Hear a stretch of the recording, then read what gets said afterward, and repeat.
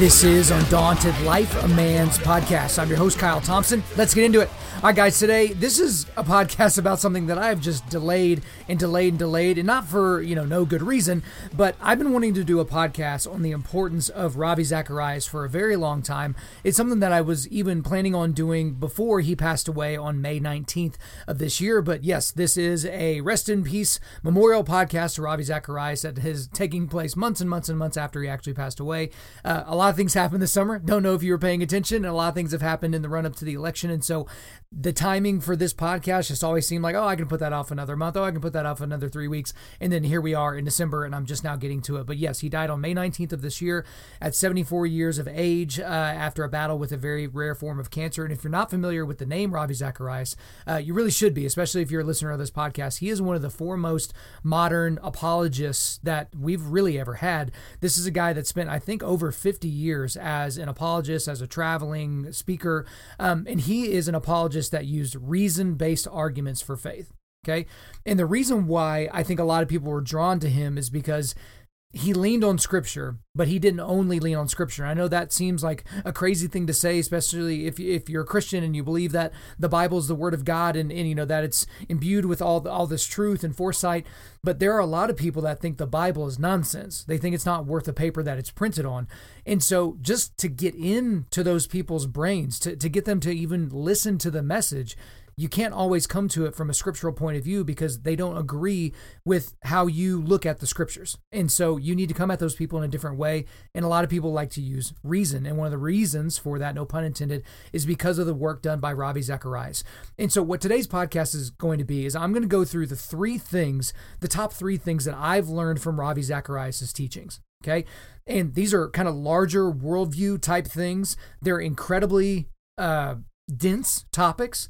And these are topics that I've heard him talk about over and over and over. And that's kind of the only reason why they've landed with me, because they are very heady and I just didn't get them the first time I listened to them. But I'm going to be putting in clips of some times where he's explaining these three things. And so you're going to get a little bit of me and you're going to get a lot of Ravi in this episode. And guys, if you stick with me until the end of this episode, I will give you my thoughts on the recent controversy surrounding Ravi Zacharias. So there's been some allegations that have come out about him and his behavior, but this has all come out after he has passed away. And so we will take ample time to address that, because now you can't address Ravi Zacharias without also addressing these concerns or these allegations. So we'll certainly get into that. But before I get into the top three things that I've learned from Ravi Zacharias, I remember first hearing his name. This would have been maybe 5 or 6 years ago. He actually came to Edmond, Oklahoma to do a talk at Oklahoma Christian University. And someone's like, hey, are you going to go see Ravi at Oklahoma Christian University? And I was like, well, I don't know who that is. He's like, oh my gosh, he's like the greatest. You should read his books. You should listen to his podcast. His speeches are amazing, blah, blah, blah, blah. By the time I even really thought about, let me look into this guy, let me see if it's even worth it to try to go, the thing had sold out, right? So however many seats they had at this event, it was completely sold out. And it's kind of one of those things now, it's like when a band comes through town, you're like, I'll just catch them the next time they come through, and then they pass away, or, they break up, or something like that happens. The band is no more. That's kind of how I feel like right now with Ravi Zacharias, is I never got to see him speak live. The one thing that I do find pretty interesting is I did find his podcast. It's the Just Thinking podcast. It's a daily podcast that's kind of broken down into, little 12, 13-minute chunks of his speeches or his Q&As or something like that. It's funny whenever I watch a video of Ravi, and because I've listened to him at 2 times speed so much with my podcast, that whenever he's talking in front of a group of people, he's way more deliberate, obviously, in the way that he talks. He's deliberate in the things that he says, in his vocal pauses and things like that. But basically, over the last several years, Ravi Zacharias has been one of the most important people in terms of informing some of the things that I think about and how I would go about defending the faith to someone who is a non-believer. So I've been tremendously influenced by Albert Mohler. I've been tremendously influenced at different times by the ministries of people like Andy Stanley or Jeff Durbin or Matt Chandler, or, just different folks like that I brought in at different points. But a lot of those people don't really get into the apologetics side of things. And some of them, especially Jeff Durbin, they kind of have issues with the apologetic approach that doesn't use scripture for every single argument and every single form of argumentation. And so for Ravi Zacharias, he's been such an important role in my life, and he's been in my ear for just hours and hours and hours, and he's really formulated the way that I see the world. And so the top three things that I'm going to be talking about today in terms of what I've learned from Ravi are these. Number one is that every worldview has to answer 4 questions. So we'll get into that. The second is explaining the existence of the moral lawgiver philosophically. And then the third thing is the supreme ethic. Okay, so every worldview has to answer 4 questions, explaining the existence of a moral lawgiver philosophically and the supreme ethic. So we're going to get into the first one right here, and I'm going to display a clip for you. And with some of these clips, I know that there's some laws around, common usage of different clips and links and things like that. So some of the clips are going to be a little bit shorter. I think one of them is going to be a little bit longer. I'm not exactly sure all the parameters here. So if this becomes an issue later, I apologize in advance and I will make the adjustments. But again, I'm trying to pay homage and honor Ravi Zacharias and RZIM, that's Ravi Zacharias International Ministries, with this, but also to bless all of you listening to this. So I feel like we've taken enough time doing the intro. So let's go ahead and get into the first thing that I feel like I've learned and taken away from Ravi Zacharias' teachings, and that is that every worldview has to answer 4 questions. And so here we go into a clip where Ravi explains that. We use the term worldview a lot in this series. What is a worldview? The interesting thing is one day I was going to speak on the subject in Hong Kong, and as I stood up to speak, one of the lenses of my glasses fell off. I was to read a text, and there I was looking at a pair of glasses with one lens that worked and there was no lens on the other side, and everything was distorted, which was ironic because I was going to talk about a worldview in a sense as the lens through which you ultimately look at reality. And as we've dealt with the 4 issues of origin, meaning, morality, and destiny, those are the particular questions that have to be answered. And when they are put together, they form your worldview. So a worldview is a set of assumptions or assertions you have made through which you look at every choice and every decision that ultimately comes in life to shape, especially your values and your spiritual commitments that are made in your day-to-day living. It is a critical thing, and the problem is some people don't realize that they have a worldview. C.S. Lewis said about apologetics, the question is not whether you do apologetics or not, the only question is whether you have what you already do in apologetics is good or not. And that's also the case of a worldview. It's not whether you have a worldview or not, it's a case of whether the one you do have is a truthful worldview or a false one. Something that important has to be tested. So how do we do that? It absolutely has to be tested. And there are 2 or 3 things I can say here. The classical way of testing a worldview involves 3 steps: logical consistency, empirical adequacy, and experiential relevance. What does that mean? Your answers have to be logically consistent. They have to be empirically adequate, meaning you're able to verify them in situations like the resurrection from the dead, like the archaeological claims of the Bible, like the historicity of the Bible. So that is the empirical component in it. And then experiential relevance, that all of this is also relevant to your life, not just some kind of an abstract argument that you give to things. Now, there are 2 ultimate tests: correspondence and coherence. To particular questions, your answers must correspond to reality. Meaning by that, if you say, I came here in a red car and it's parked right in front of the building, that is a correspondence test I will put. I can walk out of here and see if that red car is actually there or you're spinning some kind of a line to me on that. Now, if you're in a courtroom and you say, I didn't commit that murder, maybe you're telling the truth, but that does not mean you have no implications in it. How will the attorney find out whether you are completely telling the truth or not? They will take all of your answers, put them together, and make sure they are coherent. So there's correspondence and coherence. Let me say something very important that is easily forgotten. Sometimes worldviews are systemically false. The system itself is flawed, and you don't have to examine all of the details to know the worldview is flawed. You can see that something central to it is a flaw. For example, the Quran says Jesus never really died on the cross. It only appeared to the people that he died. Jewish historians pagan historians, Greek historians, Roman historians, Christian historians all say that he died on the cross. So when a particular book can make an assertion like that, that is false. You immediately know there's something in that book and that worldview that could be systemically flawed because it denies the very death of Jesus Christ, which is intrinsic to the Christian faith. So going back, logical consistency, empirical adequacy, experiential relevance, correspondence to truth in particular statements, coherence as a whole worldview. And if you notice a systemic flaw, there are danger signs of the rest of the worldview. That's what I like about the Christian faith. It corresponds to reality, it coheres as a worldview, it's logically consistent, I can test it out, and it brings relevance to your life in all of the most vital pursuits that you and I engage in. That's what makes Christianity not just an end-time thing, it makes it relevant for the now. So there you go, guys. That's fairly dense. I realize that, especially if you don't spend a lot of time digging into philosophy or you don't really have a history in that. But that is something that I've heard him talk about a lot. So if you listen to his podcast, if you watch any of his YouTube videos or anything that RZIM puts out, he talks about this a lot. And so when you get into the correspondence and coherence theories, now we're really getting into the world of philosophy, and then you get into how that breaks down with logical consistency, empirical adequacy, and experiential relevance. I think he did a great job of explaining that, re-explaining that, and then driving it home. But the big one that I wanted to point to, because this is one I feel like is easily digestible and easy enough to bring up in a discussion or a debate with somebody, and that's origin, meaning, morality, and destiny. Okay? Every worldview has to have an answer for those four questions, every single one of them. And so if you're talking to somebody that is a Muslim or an atheist or an agnostic or something else, they have to answer those questions. Origin, where did we all come from? Like, how did we get here? Okay. Meaning, why are we here? Like, what is the purpose in all of this? The third, morality. How do we know what's right and what's wrong? Where does that come from? And then destiny. Where do we go when we die? Origin, meaning, morality, destiny.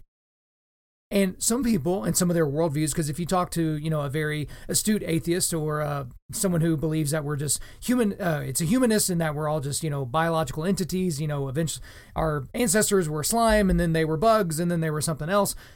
Essentially, you can probably get past origin, meaning, morality, and destiny. You can probably decently work your way around that.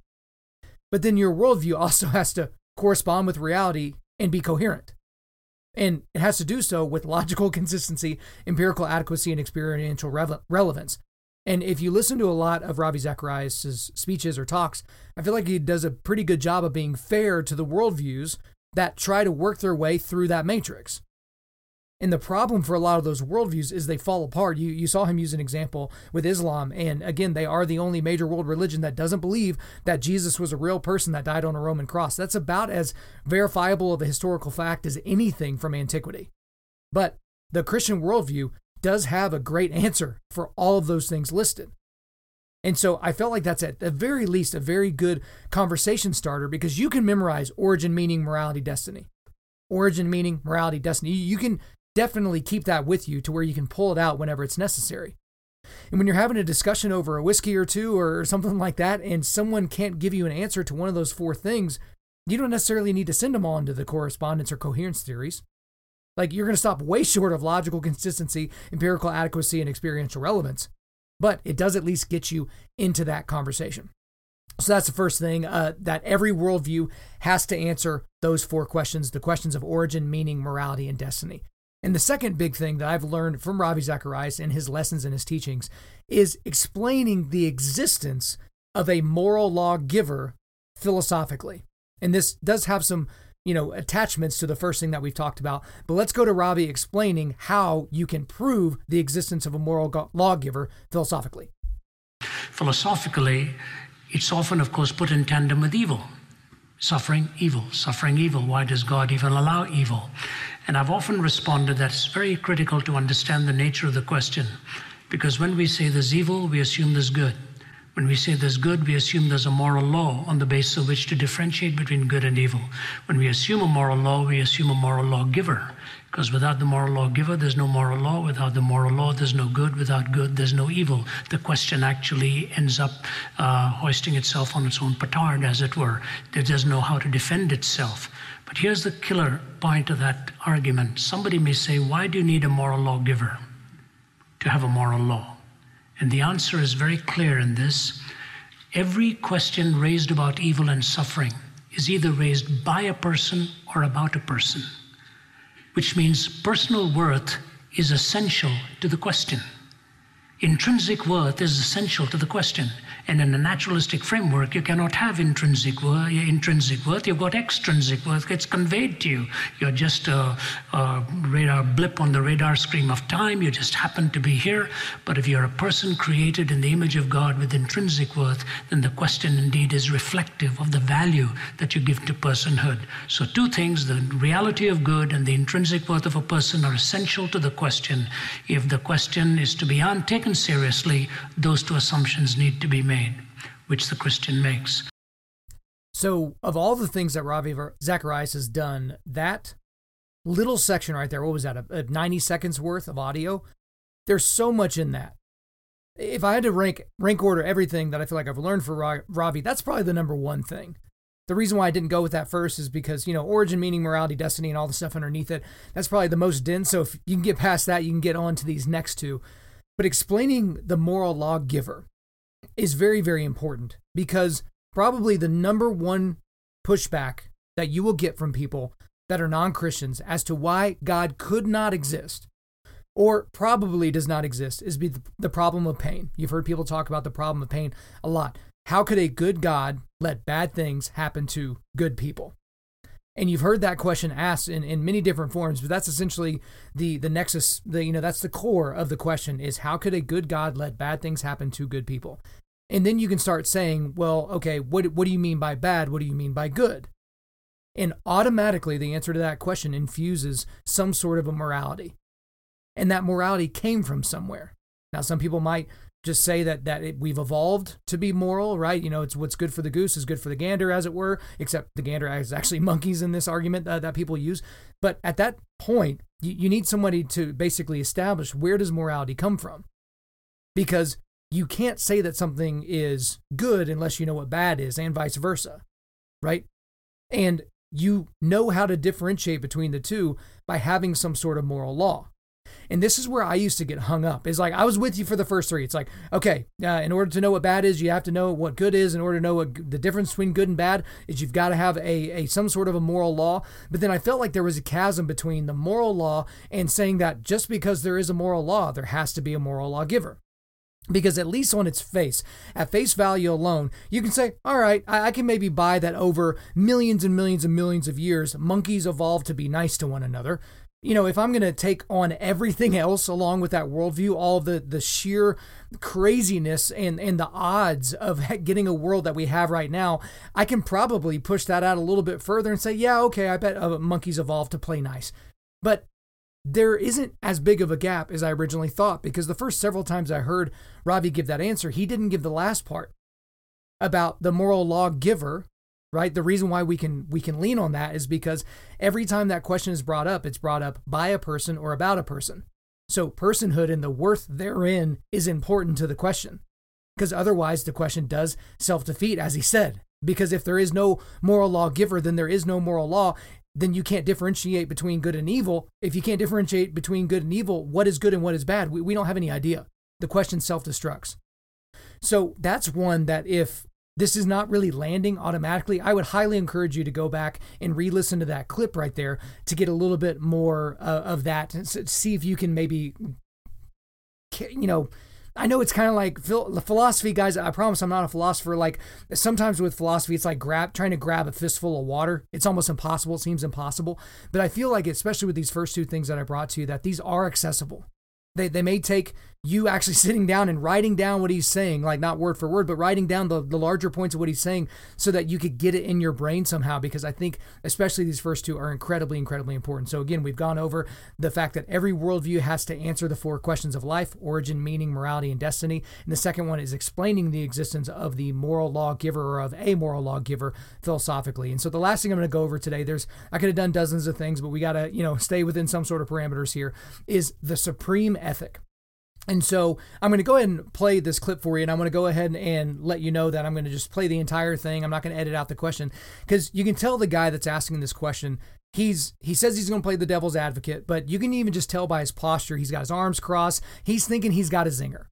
And if any of you have listened to Ravi Zacharias for any length of time, again, this guy was on the road for over half a decade, I believe. Or sorry, not half a decade, half a century rather. Half a decade's not that impressive. Half a century rather. And so there weren't a whole lot of questions that he hasn't been asked, right? And some questions might be asked with some different semantics and some different, language being used, but they're fundamentally a lot of the exact same questions. But I just want to play this for you because he gets into what the supreme ethic is, and I just absolutely loved how he answered this question. So here we go.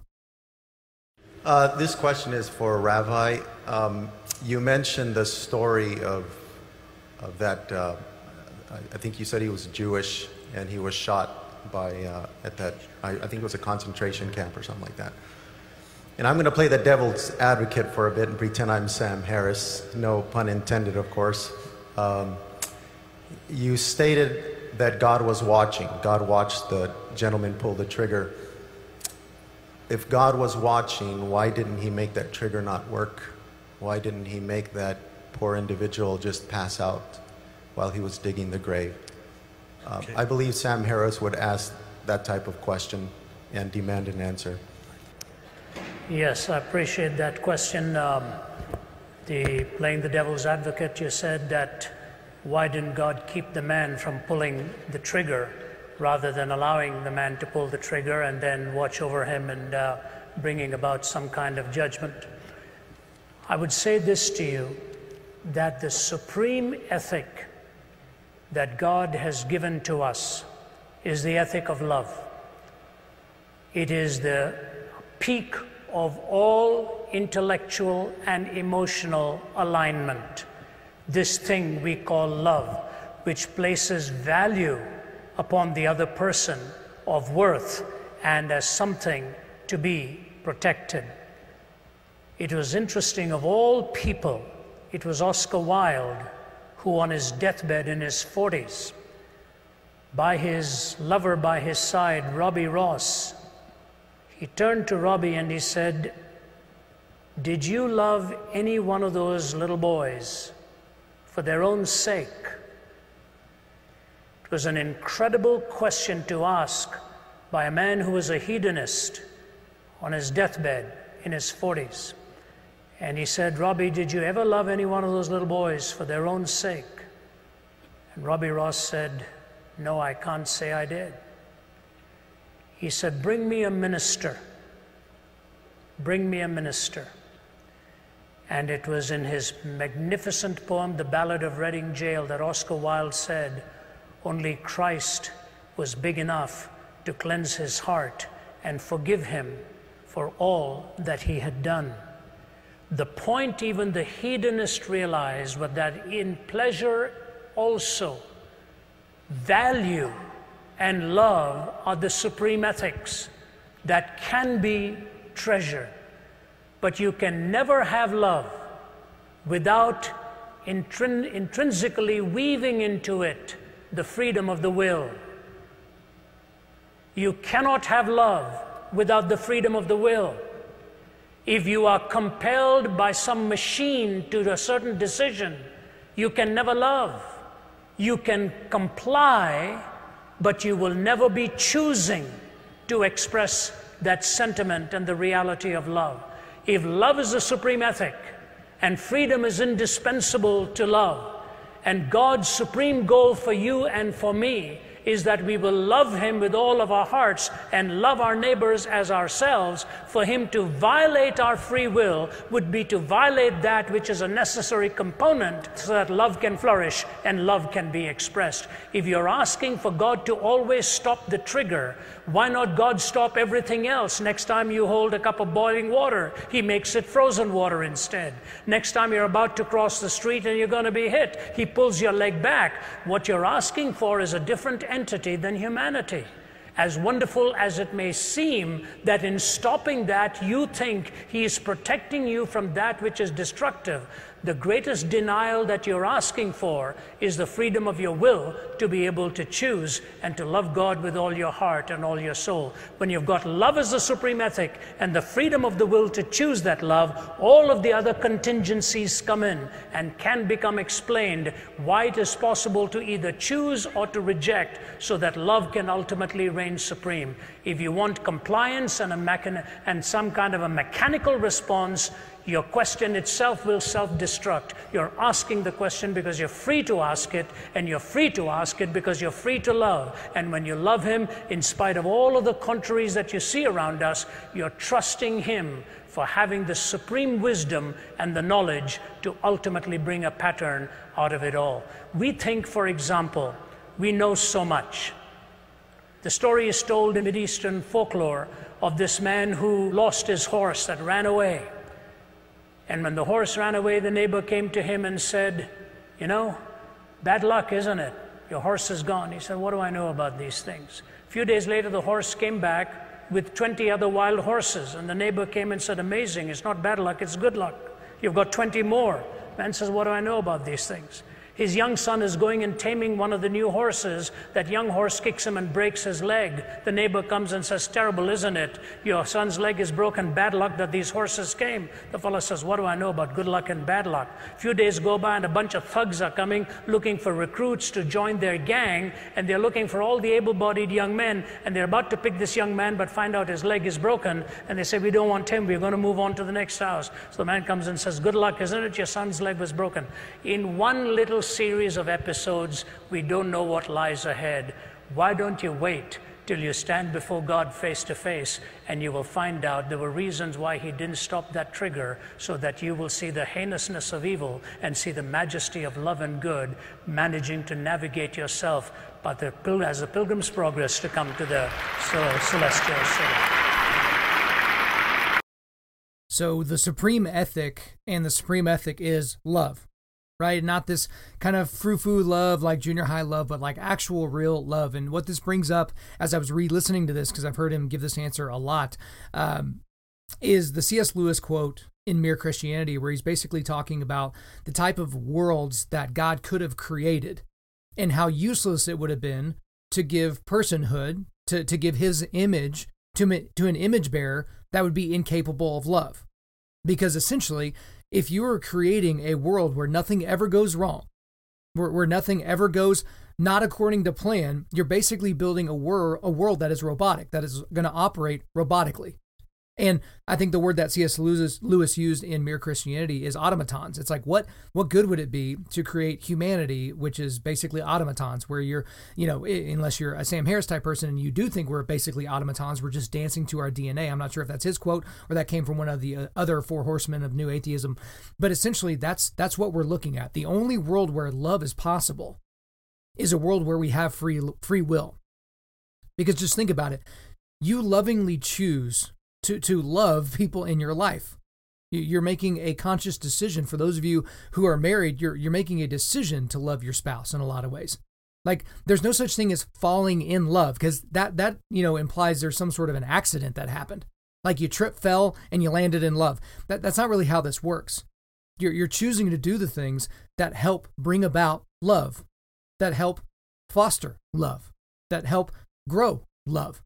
And so I really liked his answer to this guy, because I felt like the guy's question was fair, but I don't think he thought it was going to go in that direction.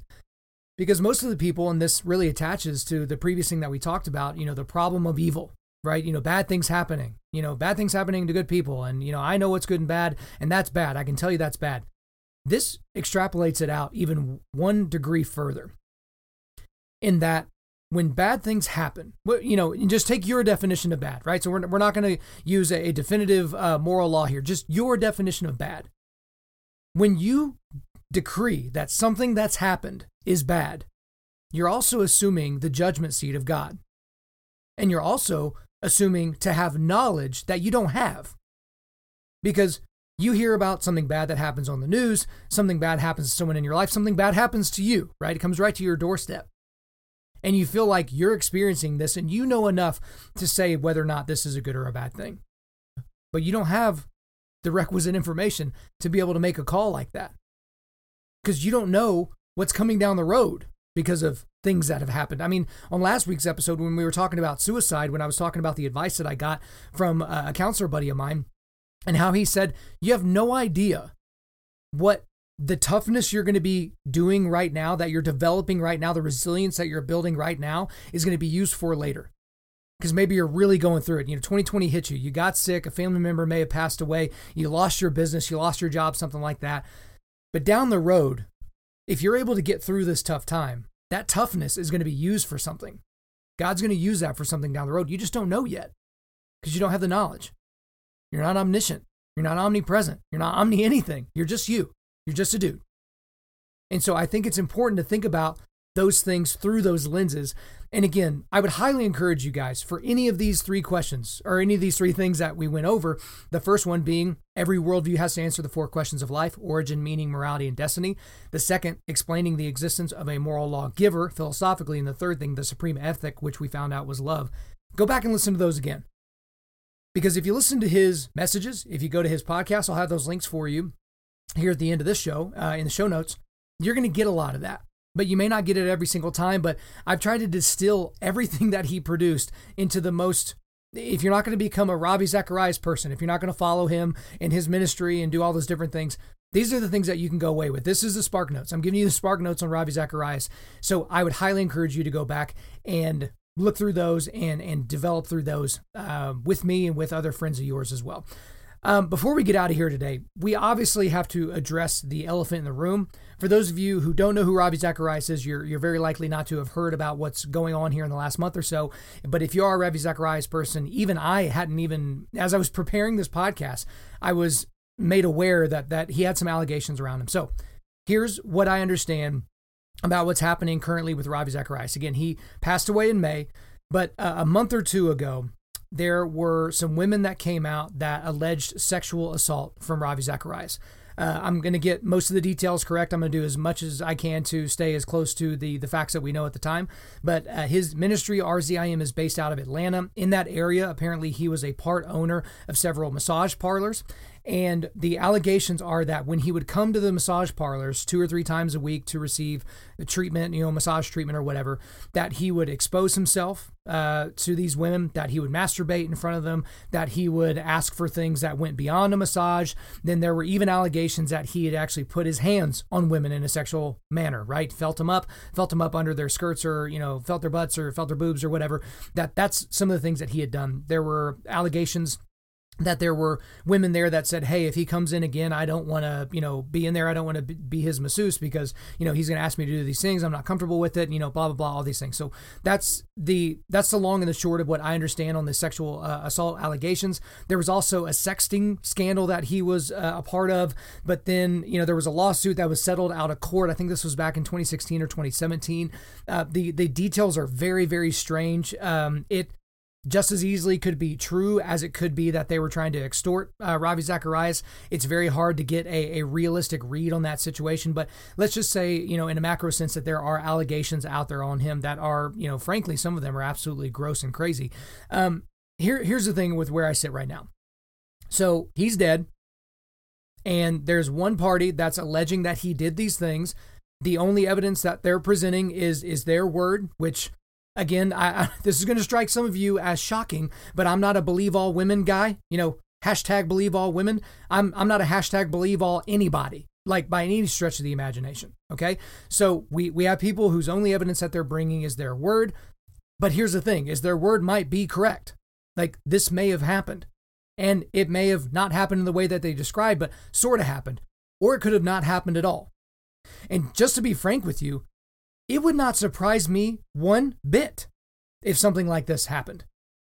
And some of you are going to be like, Kyle, you spent a half hour going over how great you thought this guy was and everything like that. But the thing about me is I pretty much assume everybody, people that I don't know and people that I do know, are capable of just about anything.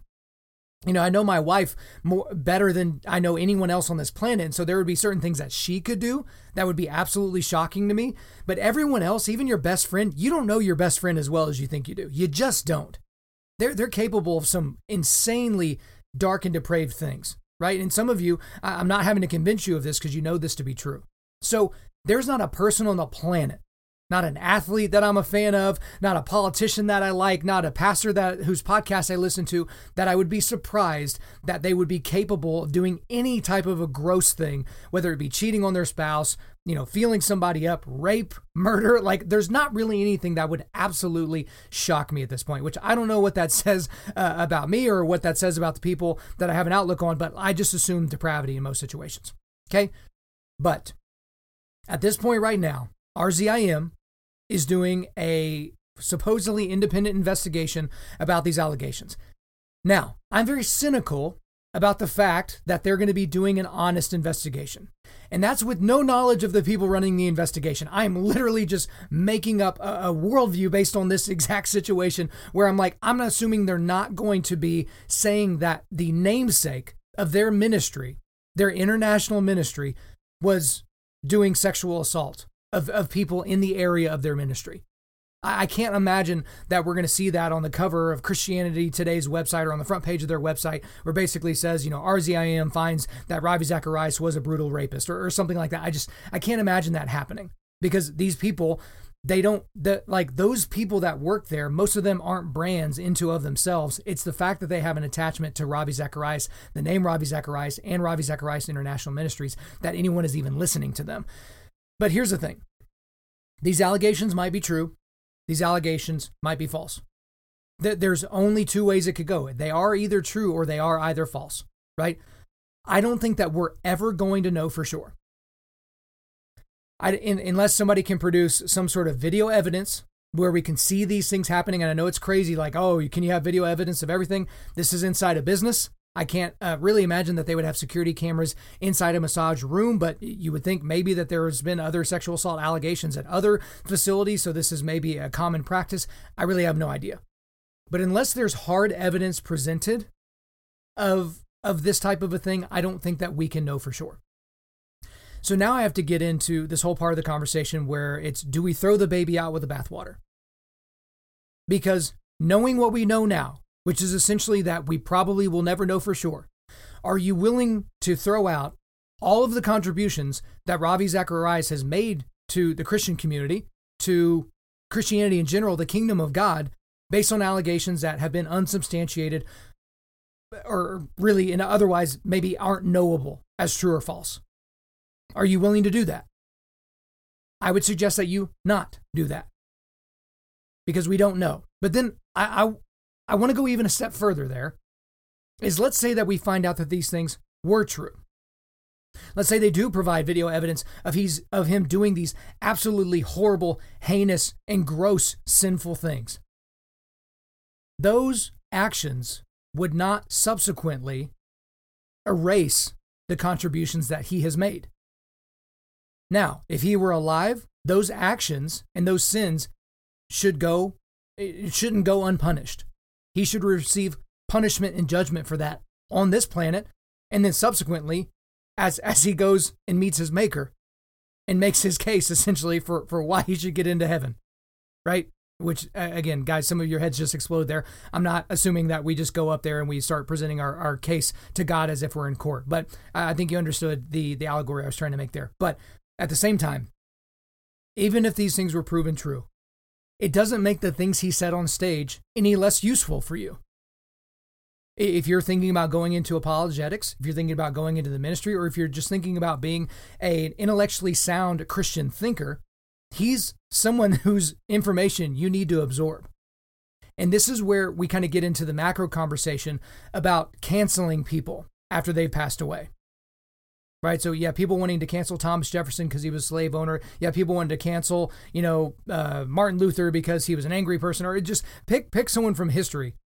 By modern standards, we're not going to assume that person is going to be able to check all the boxes, certainly not all of the woke intersectional boxes. And I'm not saying that in past times, sexual assault was just, winked and nodded at. I'm sure it was to more so to a degree than it is now here in 2020. But at the same time, I think we have to be fair in our judgment of people and the things that they've been able to contribute. So I think if you're making this might seem like a weird example, but if you're making a Mount Rushmore of the game of baseball, the people that you're probably going to have on there, you're probably going to have Babe Ruth. You're probably going to have Willie Mays. You're probably going to have Hank Aaron, and you're probably going to have a guy named Ty Cobb. If you don't know anything about Ty Cobb, he's legitimately one of the best baseball players all around ever in the history of the game. He was also a heinous individual, an absolutely reprehensible human being. There's even really good evidence that he murdered people, right? Like he was just a horrible, horrible human being. But that does not negate the contributions he made to the game of baseball. They're not going to lower his batting average because he wasn't a very nice person to women or really to anybody.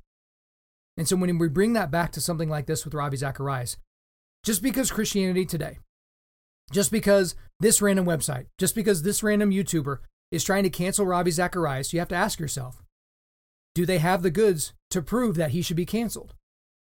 Because if they don't have the evidence that these things ever happened, then they are simply allegations, unsubstantiated allegations. You can make that about anybody. You could go over to your neighbor's house and claim, you light kittens on fire in your basement. Whether that's true or not, it's just an allegation. Anyone can make an allegation about anyone at any time for essentially any reason. That's essentially where we're at. But even if we do get the proof, does it negate all the things? Should we not listen to him? Should we not learn from those things because of his sins? I will say for me personally, you're going to have to deal with that one yourself. But for me personally, I'm not willing to do that.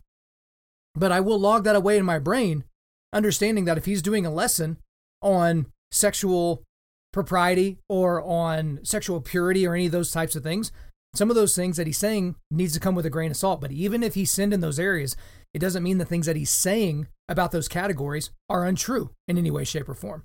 So I know, presented all that great information for the first half hour, and then this is kind of a Debbie Downer thing before we let you guys go, but we got to be honest about where things are at. Again, I don't think there's going to be this big breaking news thing where we see this evidence that's come through that proves anything.